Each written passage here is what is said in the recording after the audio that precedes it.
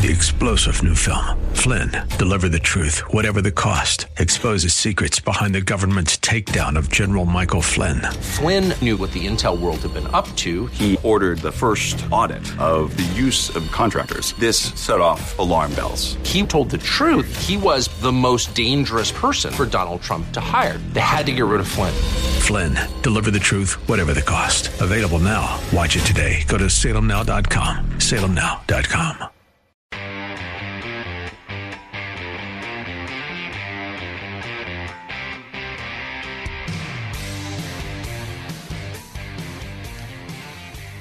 The Bruce Hooley Show, 98.9 FM, The Answer. That's this show. And I'm Jack Windsor, graciously filling in and proudly filling in for Bruce Hooley. We love you, Bruce. We're praying for you and expect your quick return. You know, my absolute favorite topic in school, high school and college, it was economics. I'll never forget Bob Raplanovich. He was my AP Econ teacher in high school. He used to define opportunity cost this way, and he did it in a really silly way. You judge the value of what you got in terms of what you had to give up to get what you got. I never forgot it. And in college, I learned the answer to the rhetorical question, what is money? It's a medium of exchange. And the example was, it's what you give someone who may not want what you'd otherwise give, horses, for example, but will give you what you want, butter, at the right price. Money is a medium of exchange. Dollars you can keep under your mattress. And I see your old glass jar over there in the corner with all those coins in it. But digital currency, does it render dollars and coins irrelevant?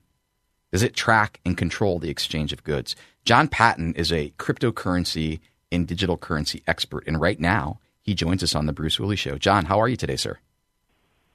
I'm doing wonderful. How are you today? I am super fantastic. I know you're a busy guy. You've got a lot going on. Thank you for carving out time. It's my pleasure.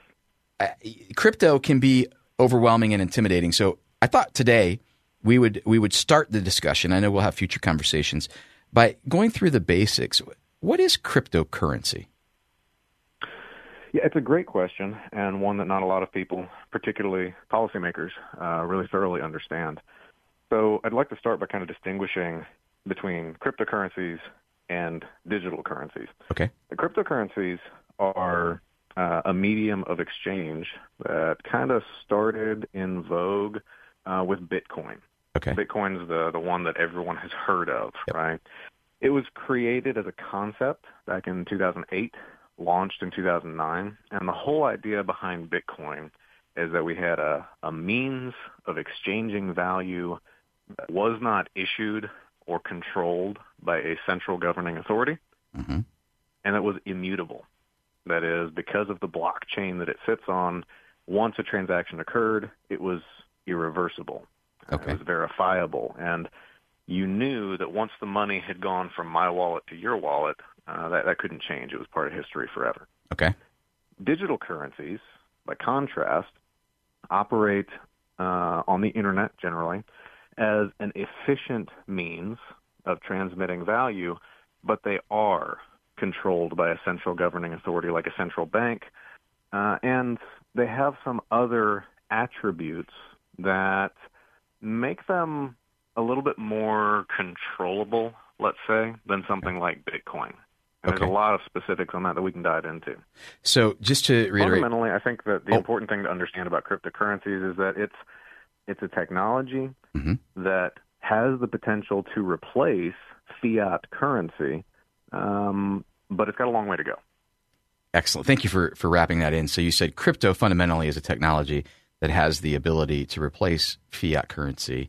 And by the way, John Patton is with us. He's a cryptocurrency and digital currency expert, and he kind of took us through the difference between digital currencies that are controlled by a central bank and those that are not.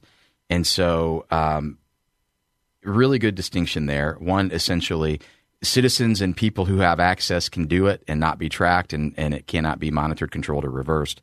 Let me ask you this. How this came to, it percolated up to me was we've heard people have written books now, and they're going, hey, the central bank is going to really work to have us turn our dollar bills in, have us turn our coins in, and flip over to cryptocurrency.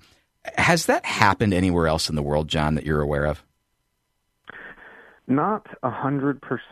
Okay. So there are 130 countries by last count that are exploring launching what are called CBDCs, central bank digital currencies. There have been several that have launched pilot programs. There have been a couple that have tried to launch it into production, if you will. Nigeria being one of the best examples of that. So Nigeria, a few years ago, they actually held a referendum and asked people if they wanted a digital currency. And 99.5% of their population said no.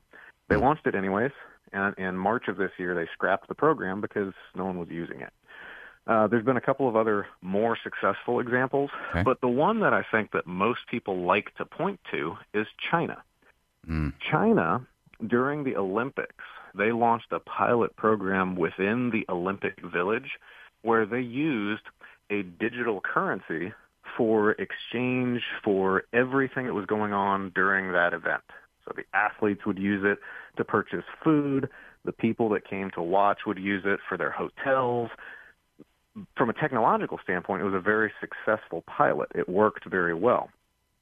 But what we have to ask when we look at examples, throughout the world, is why are central banks incentivized to launch a digital currency? Why do they want a digitized currency in the first place? That's the question. Because when we look at the U.S., this year we launched FedNow. There's a lot of misconceptions about FedNow. It's not a digital currency. It's not a CBDC. FedNow is a very efficient system for transmitting money between banks. I, as an individual citizen of the United States, I can't access FedNow. It really does nothing for me. Okay. But as a bank, I can efficiently move money to another banking institution much faster than I was able to before. That's the point of FedNow. Okay. Why the Biden administration and why other governments like China want to explore launching a CBDC is because of the other things that you can do beyond just efficiently moving money. Okay. You could efficiently move money with Bitcoin. Well, why wouldn't they just use that, right? Mm-hmm. And the reason is control. When we look at the example of China, the digital currency that they have launched is tied in to their social credit system, to their monitoring of their citizens' activities on social media, their work activity, their healthcare activities, and they can leverage the fact that the money is controlled by this central governing authority to incentivize people to behave or act in a certain way. That's the real driver behind a central bank-issued digital currency. Let me stop you there, John. Of control. Let me stop you right there. This is fantastic. So just to remind, so the FedNow is a system that allows banks to transfer money. It's not a central bank digital currency, but the Biden administration, like other governments, is investigating the use of a central bank digital currency. But they say that it's about efficiency. But you said Bitcoin is efficient. CBDC isn't about efficiency. It's about control. This is where the dystopian novel starts, isn't it, John? It really is in a lot of cases. Not a far-fetched conspiracy theory to say that, yes, this is where the dystopian control comes from, is first controlling money. If you can control the means of exchange, you can control a lot about people's lives. The president of El Salvador, Nayib Bukele, he has had a lot to say on the subject of digital currencies and CBDCs and Bitcoin in particular. And El Salvador took the more unique approach of just incentivizing their citizens to start using Bitcoin. They don't issue a currency. They don't have a CBDC, but they see the value to individuals of a digital means of exchange in Bitcoin. That's an example of, in my opinion, promoting digital currency done correctly, right? Done in favor of the interests of the people. CBDCs in general are exactly the opposite. So we have about 30 seconds left here, and I think what we'll do next time, first of all, will you come back and can we continue this conversation? Yeah, I'd be happy to. Awesome. And John, remind us who you're with and what you do. About 30 seconds. Go ahead. Sure. So I represent the Alpha Beta Report. The Alpha Beta Report is an independent organization that focuses on financial education. We teach day trading to folks that have any level of financial experience. We specialize in trading the futures markets and in my specialty, crypto. And we've got a solid group of guys that, kind of band together to...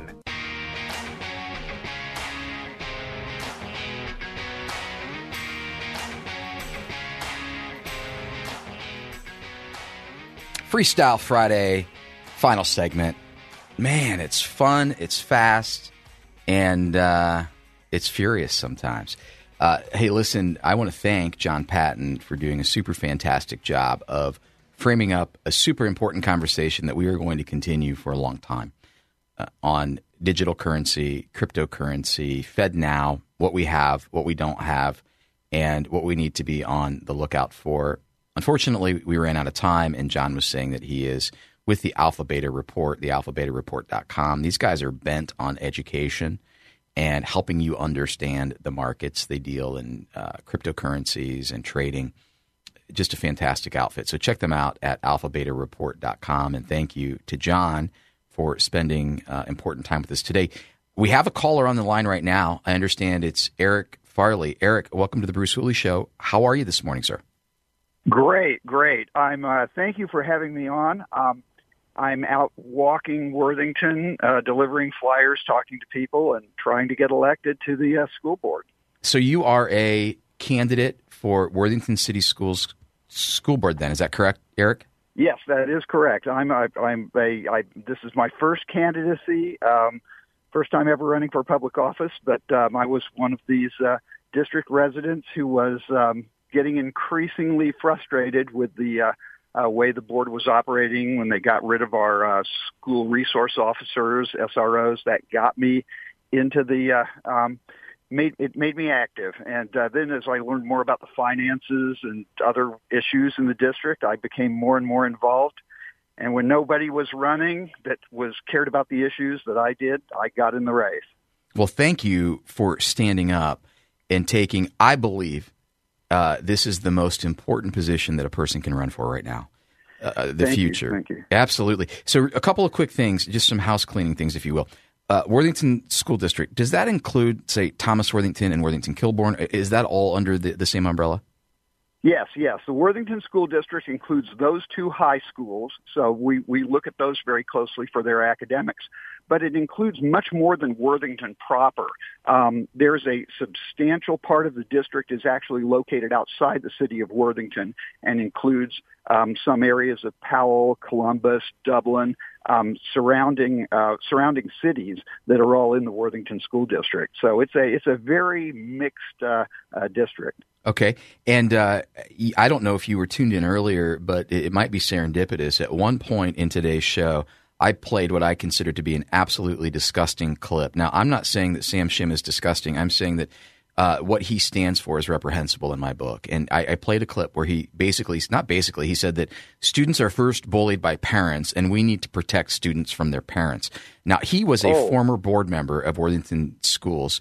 And I also know that he's the same guy, I believe, who called school resource officers a sign of racism in schools. So what a contradiction your candidacy would be to his. Tell us, is it that type of chicanery that got you involved? And what is your platform? We've got a few minutes here. Tell us what platform you are running on.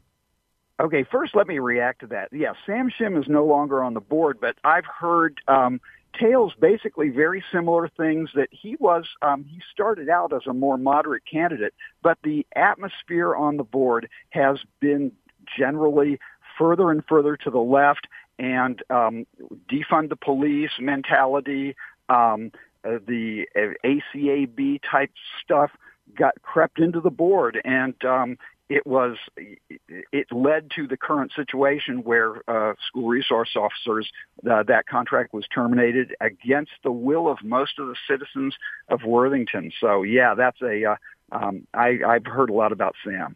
My candidacy is nothing like that. The two primary issues that we're concerned with are school safety. The resource officers taking a look at those, not getting, they were gotten rid of in the middle of the night almost type of thing.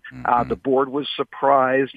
The remainder of the board was surprised by the move to get rid of them. The administration was surprised. I don't want our board doing those kind of things. I would like to, board transparency is one of my issues. In fact, my issues are basically described by an acronym, FAST, F-A-S-T, fiscal, academic, safety, transparency. And we're hitting hard on all of those things, and it's resonating with the community. We're finding a lot of support across party lines. So it's the fiscal in particular, the is too high. It's not caring about the people in the district. Right. Our taxes are higher than that's a big one. It's resonating with a lot of people. And safety, of course. The academics too. We are just the proficiency. Yep. Our proficiency from the high schools is not what it should be. Nearly half of the students are not proficient in mathematics.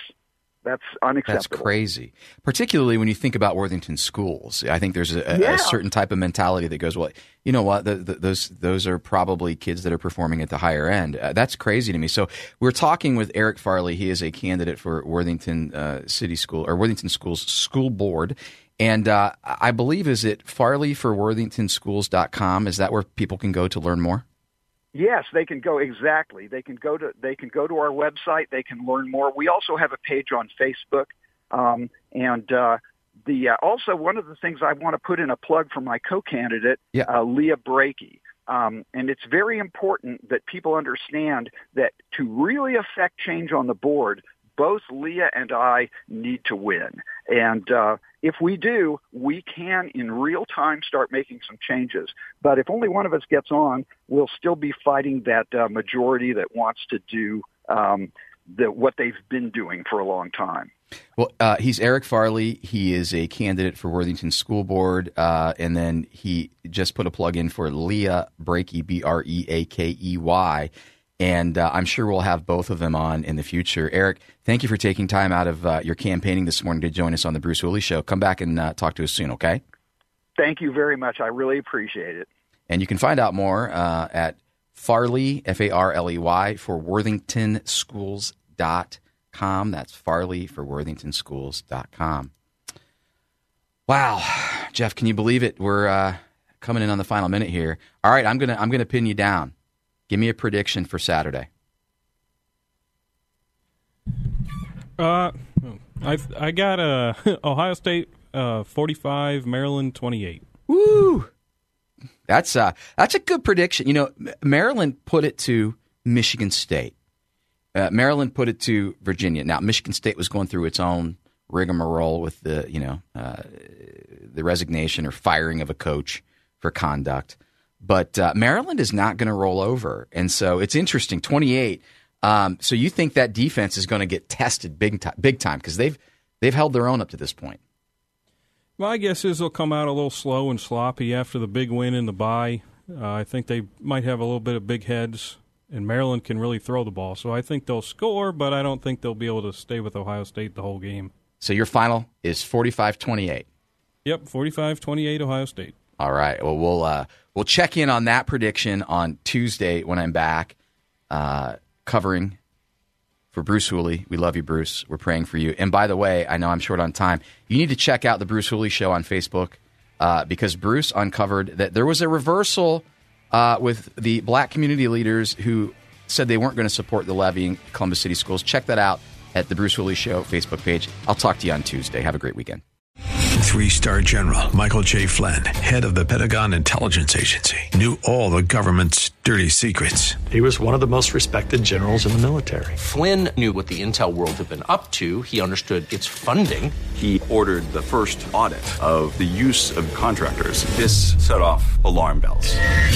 The explosive new documentary, Flynn, Deliver the Truth, Whatever the Cost, uncovers the facts behind this scandal. Flynn told the truth. He was the most dangerous person for Donald Trump to hire. I find out the worst enemy that I'm going to face in my life is right here in America. They took my assessment and they wanted me to change it. And I was like, I'm not changing it. They had to get rid of Flynn.